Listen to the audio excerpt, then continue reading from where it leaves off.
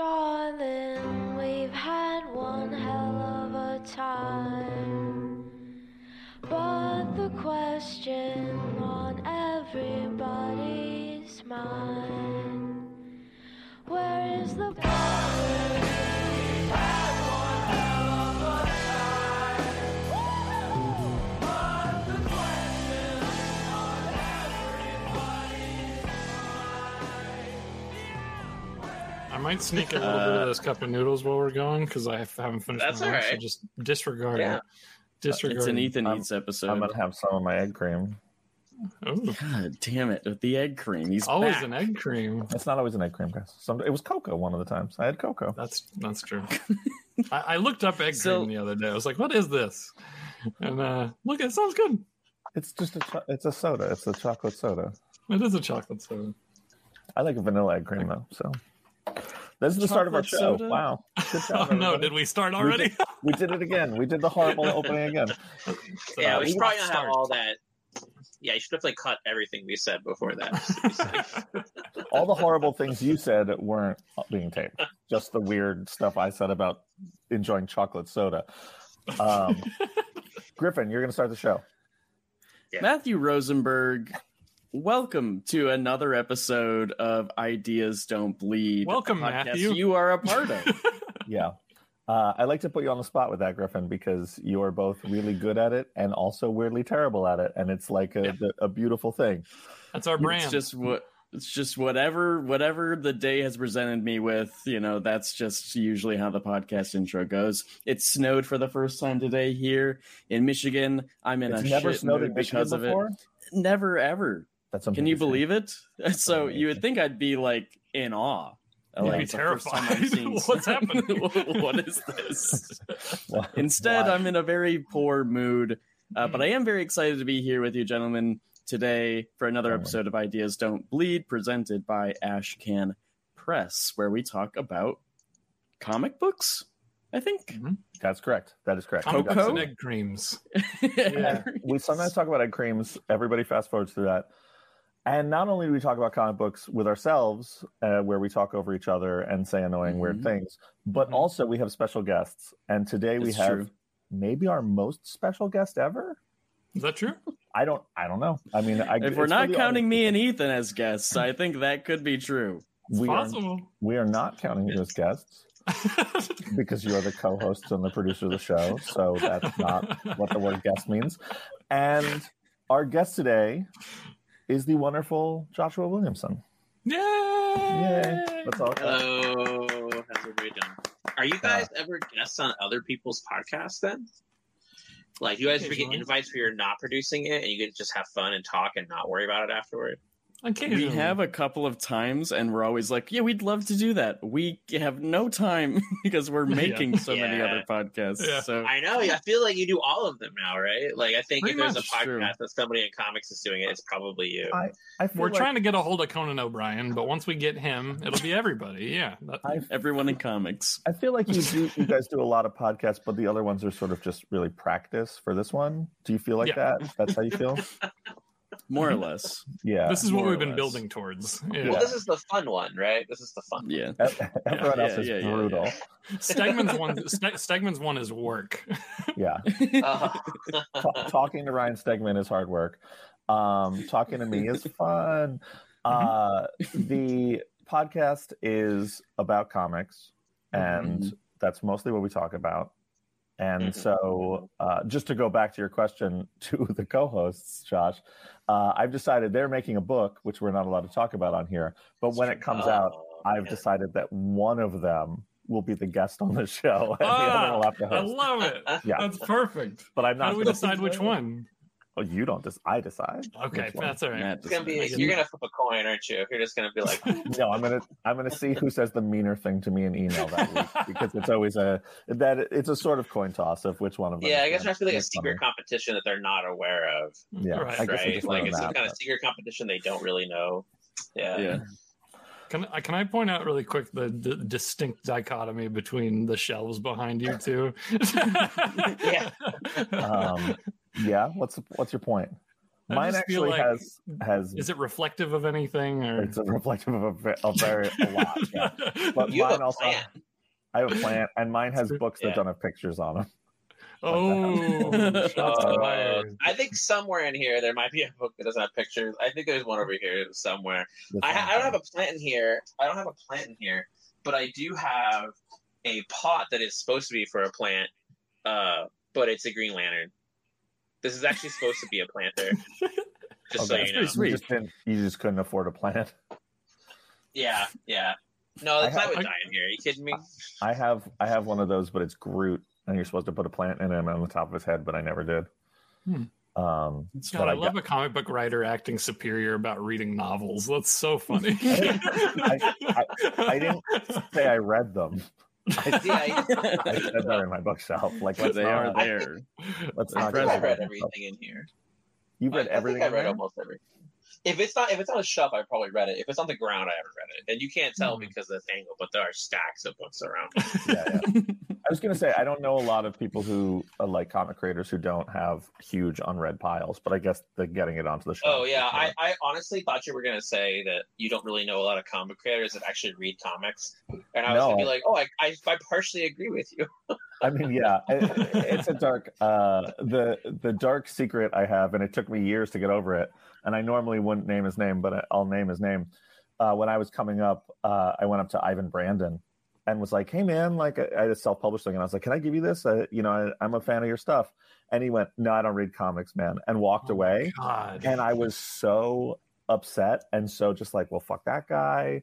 Fuck him forever. Like, screw that guy. And I stormed off. And he, of course, stepped away and then came back to be like, of course, I'm just doing a bit. You can give me, but I'd already left. And so I spent 3 years or 4 years being like, I don't like that dude. And then we ended up at a dinner together. And I was like, he's really funny and nice and I like him fine. And now we're like, he's a buddy. And we were close enough that I was like, yeah, when I first met you, you did this thing. And I told him, and he was mortified. He was like so upset. He was like, that was a bit, like, that's a joke. Oh, no. And he was like, I can't believe you thought that for years. And I was like, yeah, I definitely did think that for years. But it turns out he does read comics. Just like you and me, Josh. Just like you. I like that story has a happy ending, that he does read comics in the end. Yeah. Just not yours. That was he wouldn't read mine. That was yeah. He missed out on quite a terrible self-published comic by me, but that's that's his loss. Yeah, What was it? My really early mini comics that I gave away to people at cons. I'm like, I hope to God they don't remember that. Like, I hope that they never looked at it. They were just like, oh, whatever, mini comic, and they have no connection. I've had people come to me at signings with some of that stuff, and I'm like, oh no, all right, yeah. Okay. Yeah, that's how I am when people come to my signings with any comic I've written. I'm like, oh no, you didn't read this, did you? Sign this now, but you don't like. Well, I don't know. I don't know if you want to talk about how much you don't like signings. I like signing fine. It's a weird thing. It's a very weird part of our culture that I didn't grow up. And people, I mean, I'm in the middle of a signing tour. I've signed at 6 shops this week, and I have 11 to go in the next week. So God. Sheesh. We can talk about that. That's a lot, dude. I'm aware. Yeah, you got. I wasn't sure when I want to hear how that's going. Well, it's like James, who hasn't been home in 3 weeks. I know. Jesus. Yeah, it's like that. I'm sleeping in the passenger seat of a car and driving all night, and he's staying in Madrid for 7 days. So it's just like that. It's totally the same. It's totally the same. Yeah, he's in a hotel in Madrid watching movies and then going out to really nice dinners. I forgot to eat one of the days because I had to move so much, and we didn't realize that until 2 a.m. And everything. It still sounds the same to me. Yeah, it's the same. Yeah, it's my point. It is the same. Moving on from me, let's start talking about you, Josh. That's why you're here. Unless you really want to talk about me, but I bet you don't. No, we talk about me. What did I do? What do you want to know? Let's start with the very basic. I like to do the questions that I always hate getting asked in interviews. I like to ask my friends those questions. So let's start with the very simple. Why comics, Josh? Man, I mean, there's a serious answer and there's a joke answers, but there's this thing that Keith Giffen said, like somebody asked him that one time, and Keith Giffen his answer was, you act as if I had a choice. And that's how I feel about it sometimes, like when I was a little kid, my parents both read comics. So I've never lived where there wasn't like a short box in the house, What did they read? My dad was into Fantastic Four and Doom Patrol, but he also was really into like Bob Hope and Jerry Lewis comics and like Hot Stuff and like all of these older like Gold Key comics and stuff. So I grew up with like a very wide range of different kinds of books. And then my mom was mostly a DC person, so like Teen Titans, Supergirl, things like in that realm. And they actually gave me this book when I was a little kid. It's right here. This book is crazy. It's called The Great Comic Book Heroes, and it's so here it is. You can see this book here, right? That's awesome. This book is weird because it's this collection of like Golden Age characters, right? But it has Marvel, DC, and like the Spirit in it, and it's reprints of all their origins with a lot of information about those characters. It's one of the only times you'll find a book like this that has actual reprints of Marvel and DC plus other stuff. And so I've just always kind of grown up around comics. And I think once I found out in the third grade that this was something you could do for a living, that was like you could make comics and get paid for it. It was around third grade. How'd you find that out? I feel like it had to have been, I think maybe it was like more like fourth grade. I think it was just Wizard. Just buying Wizard and reading Wizard. A Wizard told you that. That's cool. Yeah. I was really into Wizard though. I mean, Oh, hey, Wizard? No. So, Matt, back in the day, there was a magazine called Wizard. Not familiar, yeah. But I would pick up Wizard, and I started going to conventions, and at first when I started going to the conventions, it was just as a fan, and obviously I know people made them, but it was like once you started figuring this stuff out, I was like, oh, I want to do this, and so pretty much from then on, it was like that was it. There was by the time I got to high school, I had two options that I wanted to do, which we'll probably have talking about at some point here. But it was like I wanted to either make comic books or I wanted to be an Imagineer.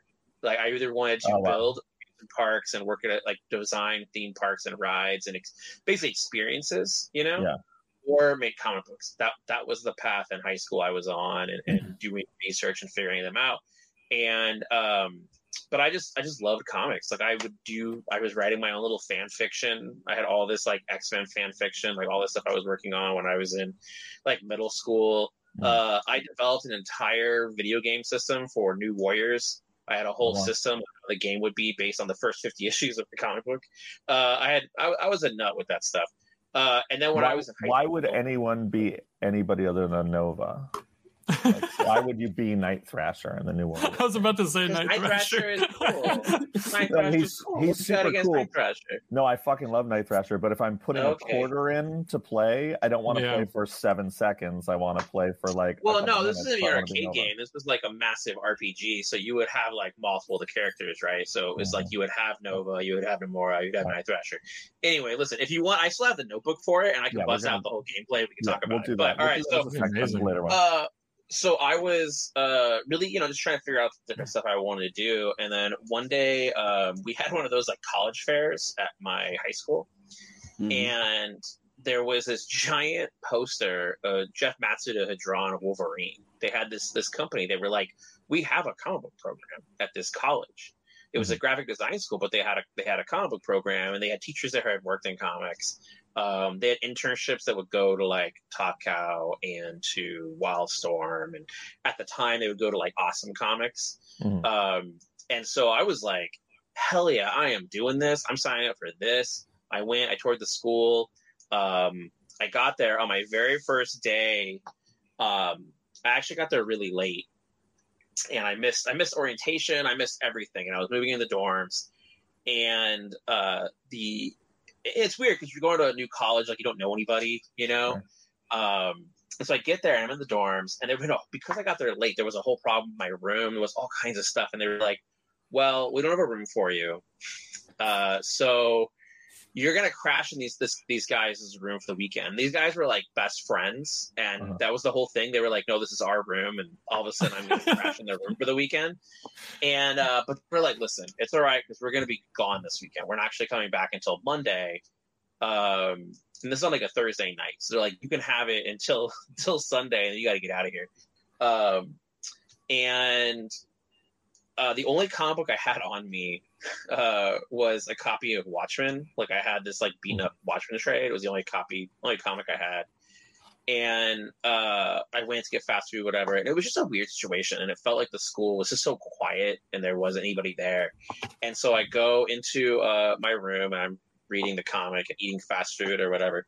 And then all of a sudden the door flies open, just out of nowhere flies open. And there are these two guys standing there. Not the guys who it was their room, totally two different guys. And they had my keys. And one of them was the RA, and he was like, yo, you left your keys in the door, dummy. Like, don't do that. You know, he threw the keys at me. And the other guy was like, whoa. You're reading Watchmen? And I was like, yeah, I read it before. But then, of course, I was like, and this is the thing. When I was in high school, I only knew one person that read comics. Yeah. You know, I think I told you this story before about how I didn't tell anybody I read comics or worked at a comic book store in high school. Yeah, okay. So I'm the same. I didn't like once I grew out of wearing an X-Men shirt and like when I didn't talk about comics, I didn't know anybody who read comics.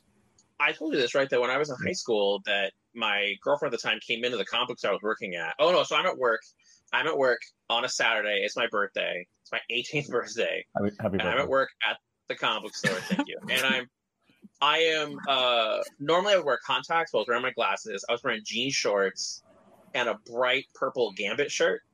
Oh hell yeah! And I saw we were in a mall, and so I could look out. You know, people were walking through the mall, and I swear I saw my grandma, and I was like, "Why is my grandma here?" And then I saw my girlfriend, and she was dressed really nice, and I was like, "Oh shit, this is a surprise birthday party."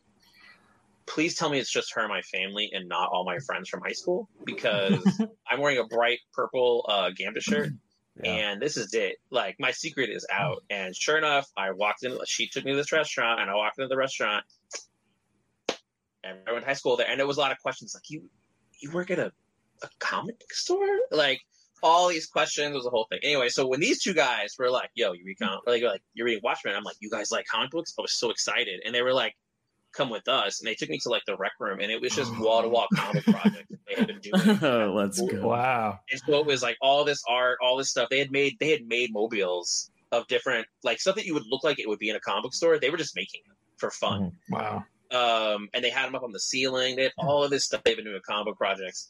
And so those two guys they were getting ready to graduate. They weren't that far off from graduating, but they were like, "Yo, like, come and hang out with us." And I met a ton of comic book artists. That school totally lied.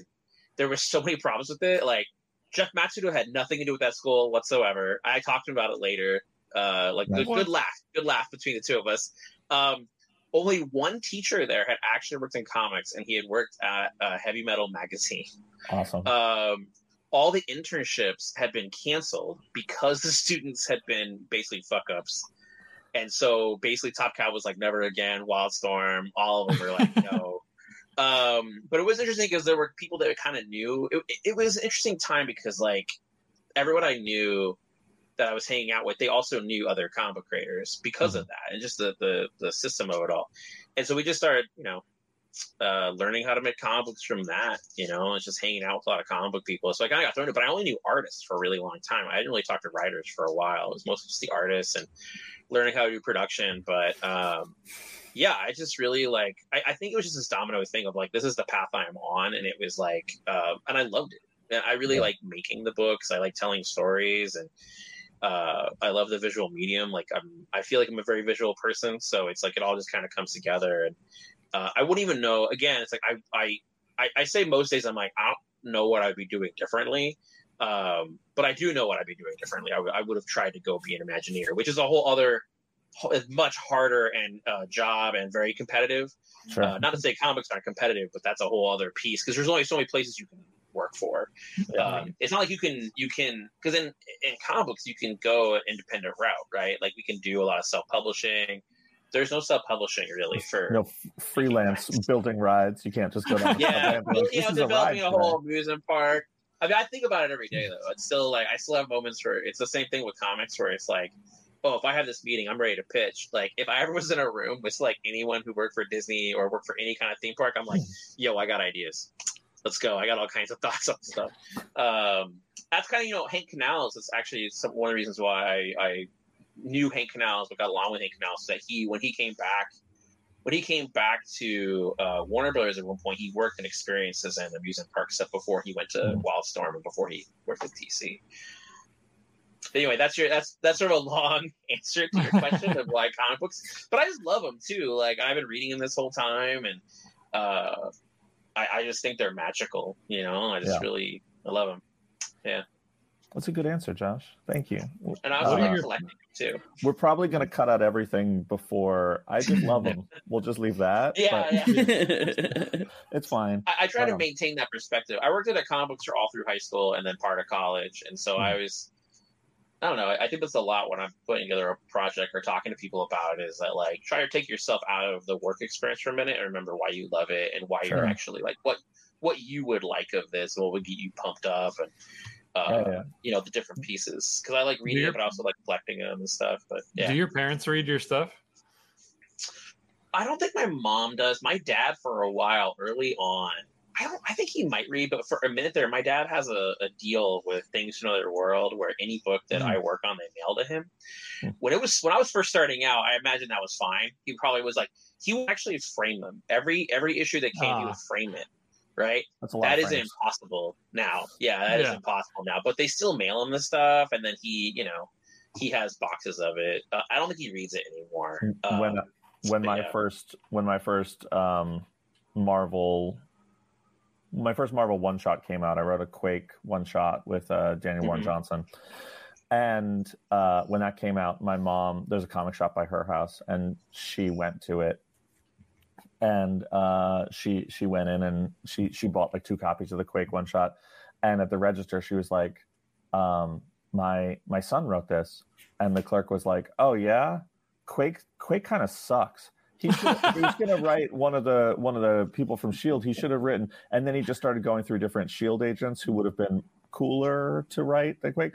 And my mom left and called me from the parking lot and was like, why did that happen to me? Like, what? and from then I was like, Mom, I'll just bring you books. You don't have to go and get like the and also don't talk to them. Don't tell them you know me. Don't tell them you know me. Don't do that. She really got a comic shop experience. Holy shit. Yeah. It was pretty great. And then I started just bringing her everything. And then at a certain point, I feel like she never said it because she's very sweet. But I think there was a certain point where she was like, you can stop now. Like, you're making a lot of stuff and I don't need, like it was never said because my mom was way too sweet for that. But there was definitely a sort of implication of like, what am I supposed to do with all of this? And I don't have an answer for that. So I just... Well, that's the thing is I'm kind of like, they give us comps. If you need a copy, like don't spend the money on that. But yeah. They don't all give us comps, but some of them do. That's true. Yeah. Have you ever told your mom that she could CGC slab those and then we could auction them off on Whatnot?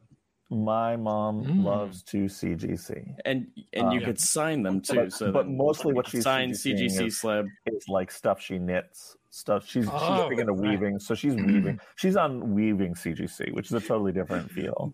Right. This is a Matt Rosenberg's Mom original knitted variant cover for What's the Furthest Place from Here #1, signed 9.7. Yeah, you can't really get more than that because it's yarn. And I feel like all of this should happen. You should definitely figure out how to make this work because you'll tap into some whole new market with Whatnot. It's great. And it'll only take my mom 2 months to knit a cover to a comic book and working in horrible conditions. So I think this is a great idea. Getting back to you and away from my mom, Josh, as you know, I like to keep you two apart.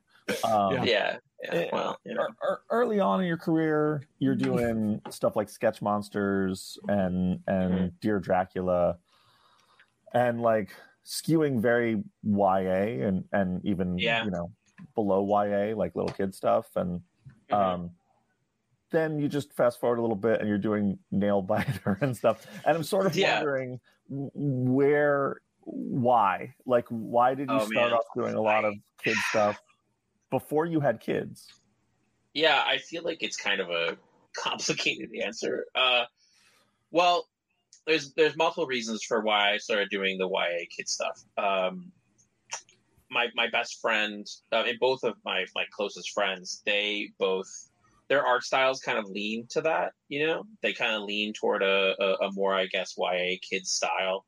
And so, obviously, like with the artist on Sketch Monsters and Dear Dracula, that like he was my roommate for a long time.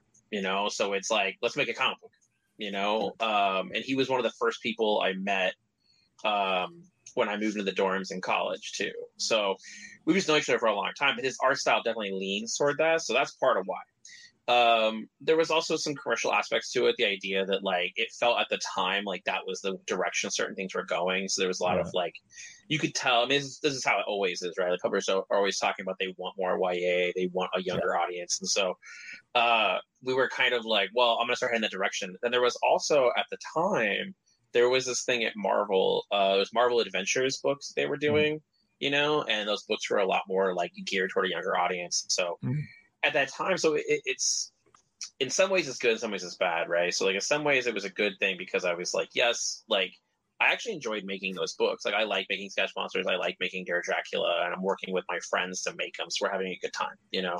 There was also that part of me that was like a little bit mercenary and a little bit mimicky of like, oh, well, Marvel is hiring people that do kind of a younger audience to do these Marvel Adventure books, but that's also the doorway into Marvel, right? So if I could show I can do that, I can get those kinds of jobs, right? Like I can get it at Marvel if I can show I can write toward a younger audience. Those books were intended for a younger audience, but I actually wasn't happy about it, and it was in that zone where I think I was always trying to be the guy that was like, I could mimic someone else's style, or I could like just do the job that needed to be done. It's the same way, like. In some ways, it helped me out in some places, like I understood what those books needed to be.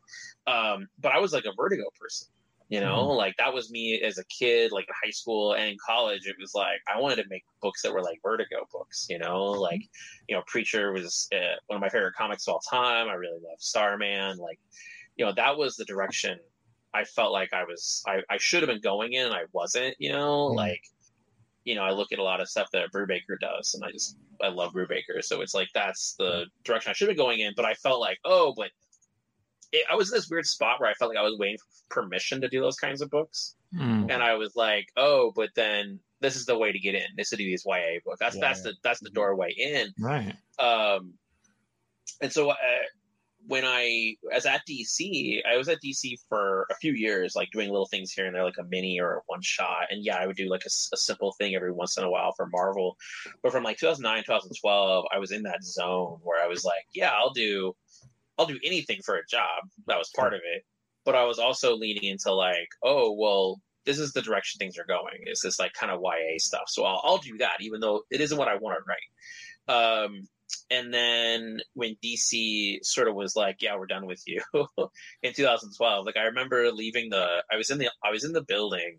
It was the Monday after New York Comic Con, and it was the first time I didn't have any work at DC in 3 years. Like not even like a one shot or here's like an 8-pager that is coming kind of thing for an anthology. It was like, it was done. I've told this story a few different times, but I remember Bob Harris and I was leaving the building, and I ran to Bob Harris as I was leaving. And Bob was like, oh, well, let me walk you out. And I was like, cool. And then when we got to the street, and Bob pat me on the back and was like, good luck, kid. And I remember being like, oh, dude, I just got fired. Like, it's over, And then I had this moment where, so it's like October of 2012. Okay, yeah, so it's like just over 10 years ago. I was like, oh, shit, I am out of work. Like, I have no work in this industry, nothing. I had, like, a couple little things maybe gonna happen. Like, I was maybe getting something Dark Horse, maybe something in Image. But it was like, oh, dude, I'm done. That's it. I'm out. Yeah. And I remember having, it was almost, like, liberating in some ways, because it was, like, the worst-case scenario of, like, I am broke and I'm out of work, and I feel like I just fucked up my entire career. Yeah. So I'm kind of out. And I think because I felt that like, liberated feeling, it allowed me to kind of like stop waiting for permission to make the books I wanted to make. So that's where like Ghosted, Birthright, Nailbiter, that all came from that time period where I kind of got away from it. But so I was going to be broke, and so I was like, okay, whatever jobs can I get? And thankfully I had like some royalty checks come in and a couple little jobs come in that I'm like, okay, this is going to hold me over. I'm going to make it. I'll be fine.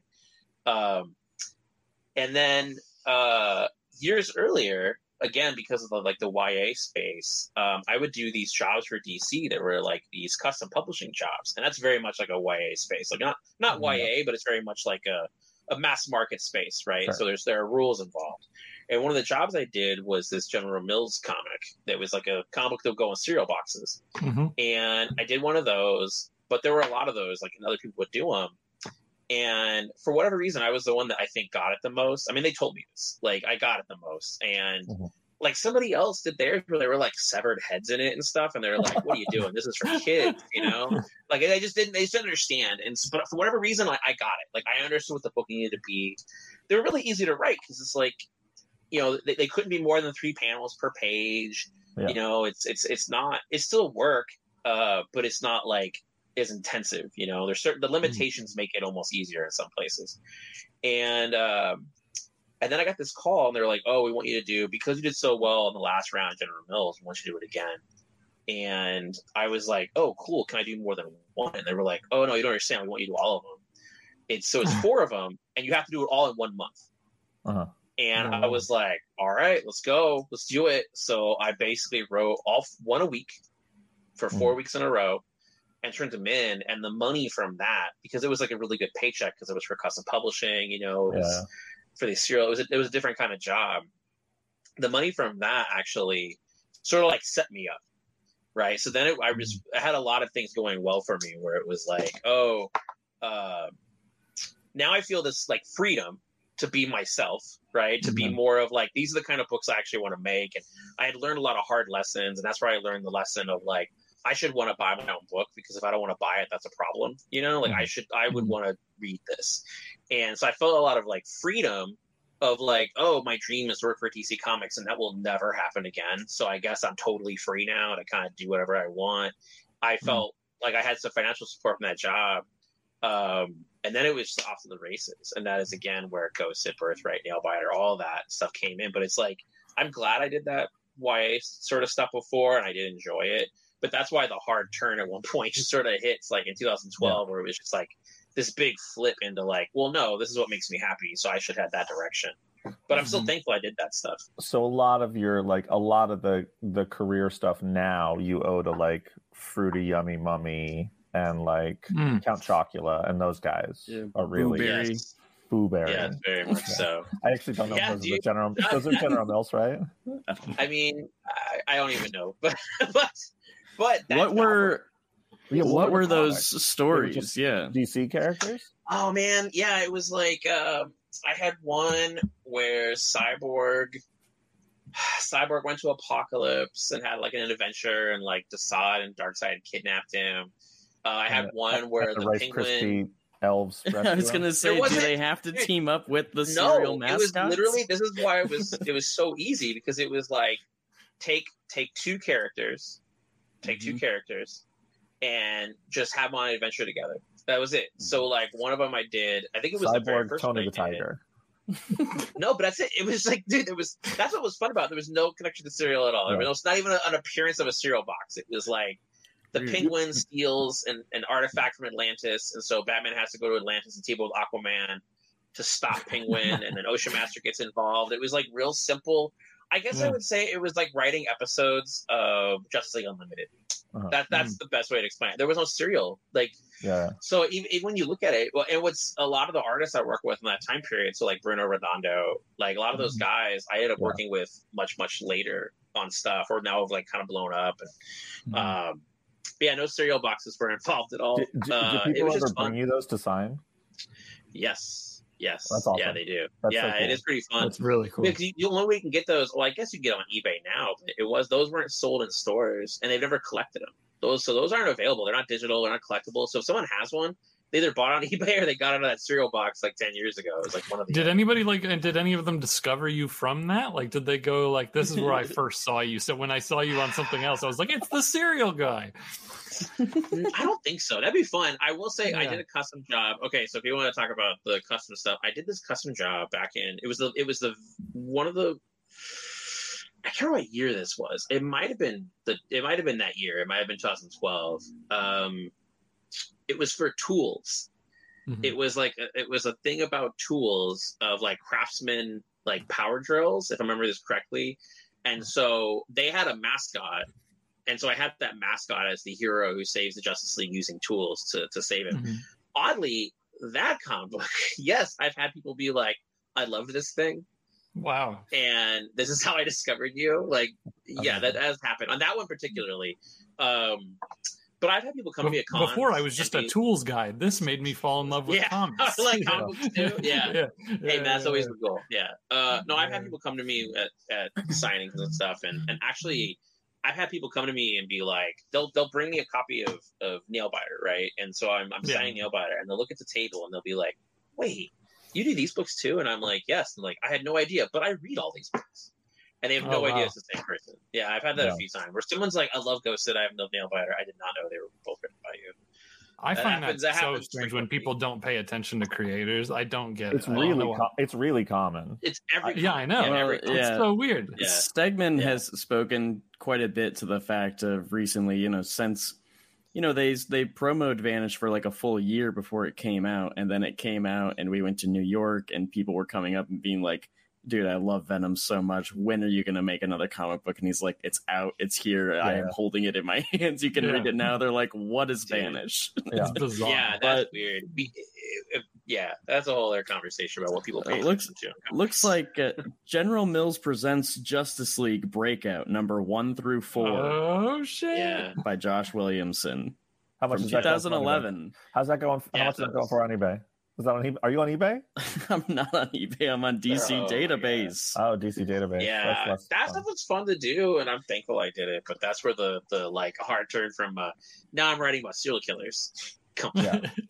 Oh, look at that! Serial. Yeah. Genius. Puns. I was pleased with that. How many writers need to be on a fucking StreamYard to come up with a fucking serial related? Yeah, Josh was definitely bummed we did that. I think we talk about some Substack stuff, some Dark Ride stuff. Yeah. Good transition into that. Maybe we're gonna fast forward over the your record-breaking run on the Flash. That's not really important. That's not what we talk about here. We don't need to talk about the fact that you read over 100 issues of the Flash. Oh, you're the Flash guy. Right. Okay. I have talked about. I have talked about Flash a lot. I forget I wrote sometimes. You talk about the Flash in your excellent newsletter, which I texted you and cursed you out about because you put part of it behind a paywall. And I was so frustrated reading a very good story about the Flash that you then just were like, if you want to know the rest, pay me. And I was texted you something something along the lines of, what the fuck, Josh? And well, I like a good cliffhanger, and I was very happy. That was very satisfying on my end because I like cliffhangers, and for you to have that reaction, I was like, yes, this is what I want. Yes. And then here's your free account. And then you gave it to me for free, and it was beautiful, and I like the end of the story too. And now you get to read the monthly me talking about the Flash again, monthly thing. Yeah, which I encourage everyone to do. Even I actually really love it. Even I would encourage people to read it even if they don't read the Flash or didn't read your run, because there's so much stuff that's like about your creative process, your thought process, and the behind the scenes stuff that I think is so insightful in a way that we don't get. That's very like personal and reflective and smart. I really love it. It's really one of my favorite newsletter things. Josh, how have you been enjoying the Substack space? You're doing stuff a little bit differently, I feel like, than some of the other creators. Yeah, I really like it. I think it's, I say it's interesting. I really like it. I like being able to kind of just have this thing. It's, twice a week, just post stuff in there. And I've always struggled with, like, I don't mind talking about myself on a podcast. I think writing about myself is, and especially on the internet, and I don't like sharing too much of myself out there, but I think Matt and I talked about this before, that like my favorite way of doing interviews or talking to people is on podcasts or video casts. Like I prefer that over anything else. So the idea about like writing about myself is always something I've kind of like hesitated to do. And so with this one, was one of the original things with Substack we started talking about was an opportunity to do that a little bit more. And so I actually really enjoy that. And I just enjoy kind of approaching it a little differently. But I also saw what everyone was doing for a whole year before I really launched. I mean, I had a plan from the very beginning, and I haven't deviated from that plan too much.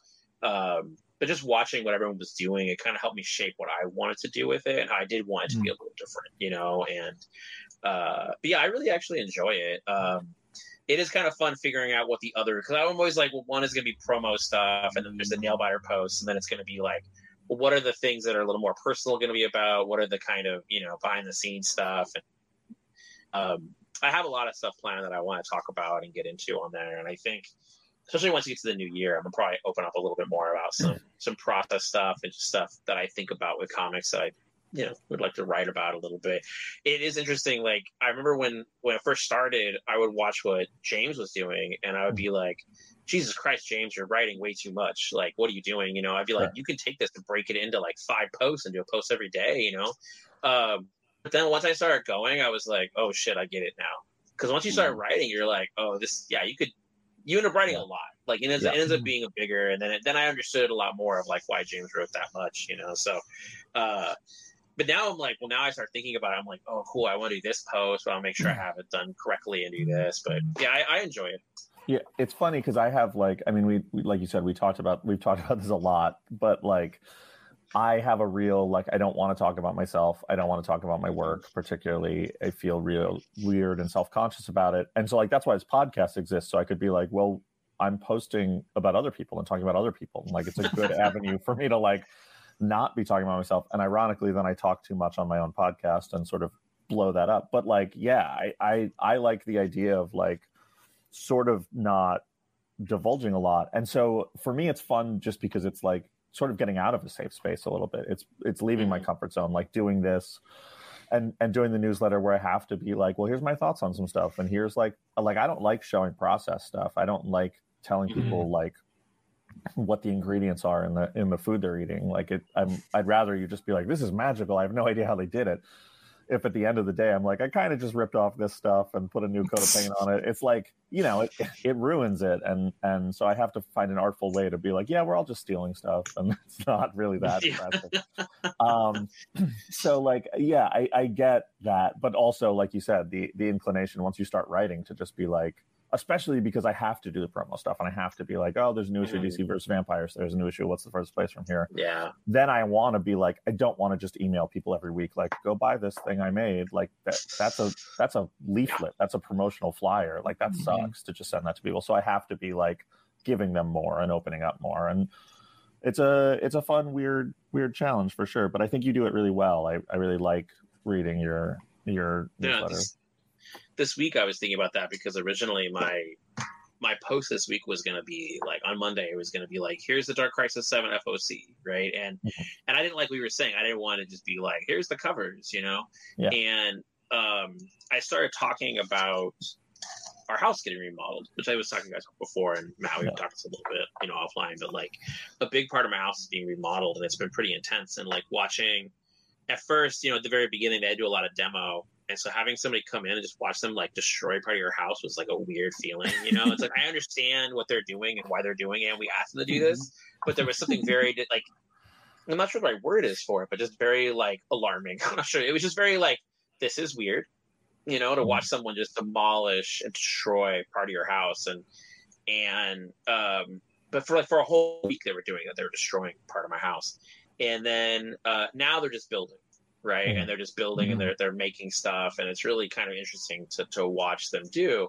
And so when I was looking at the Substack post this week, I was like, I should talk about this. I should talk about how they're destroying part of my house and they're building, they're in the building stages. So everything they're doing is all building.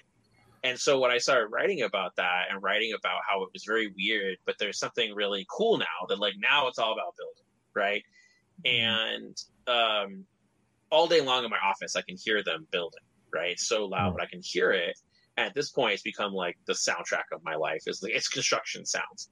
But as I started writing about that, all of a sudden I started being like, oh man, did I just like stumble into a segue into Dark Crisis? Like literally as I'm writing it, I'm like, I really like watching people build things. And then I was like, and Dark Crisis is about building things. And I was like, oh my God. Like totally by accident was like, by writing about this thing, I started writing about Dark Crisis. And then I'm like, by the way, FOC is here. It was totally by like just complete accident as I was writing. And I was very proud of myself. But that's the way you want to go, right? Like you want to be a little bit personal on top of the like, oh, here's my promo thing. Anyway, we can talk about this stuff. We'll have to talk about this. And then the other stuff you're doing on your Substack is you're doing comic stuff there. Yeah, we're going to be doing some different things, but the thing we've announced so far is that we're doing Nailbiter short stories. You know, Mike and I, for a long time, have wanted to get back to that world. You know, in the world of Nailbiter, there are 16 serial killers. They're all born in the same small town. But the one that we mostly live with is Warren, the Nailbiter. That's the one we spend the most time with. We've always wanted to flesh out the rest of them and do more with them. So then we were like, oh, let's actually do that. Like, let's do shorts. And so I'm writing some. Mike is writing some. We're going to have a couple other guest writers, all people who are like brand new, who've like really never written comics before, we're talking to. And, you know, so they're going to write a few, and then we go out to different artists. Each one will be about a different one of the serial killers. Awesome. Sometimes I want to break that mold and just write about Warren, the Nailbiter, or one of their characters, but I want to make sure we cover at least the other 15 first, and then we'll eventually collect that in like a nice trade paperback that collects all of it. And it's called you know, terrifying tales from the Nailbiter and other stories. I think that's what it is. Yeah, to us it's always been Nailbiter Tales. Like we've just always called it that internally, you know. Mike and I've been thinking about it for a long time, and this gave us an opportunity to do that. And then with that, we're able to, you know, we were making these like Nailbiter fan club boxes that have like collectible cards in them and pins and T-shirts and all kinds of stuff. And it's been pretty cool to kind of get into that space because I love collectible stuff too, and so I kind of wanted to use Substack to offer some of those. And but yeah, it's been really fun to kind of play in that area. Yeah.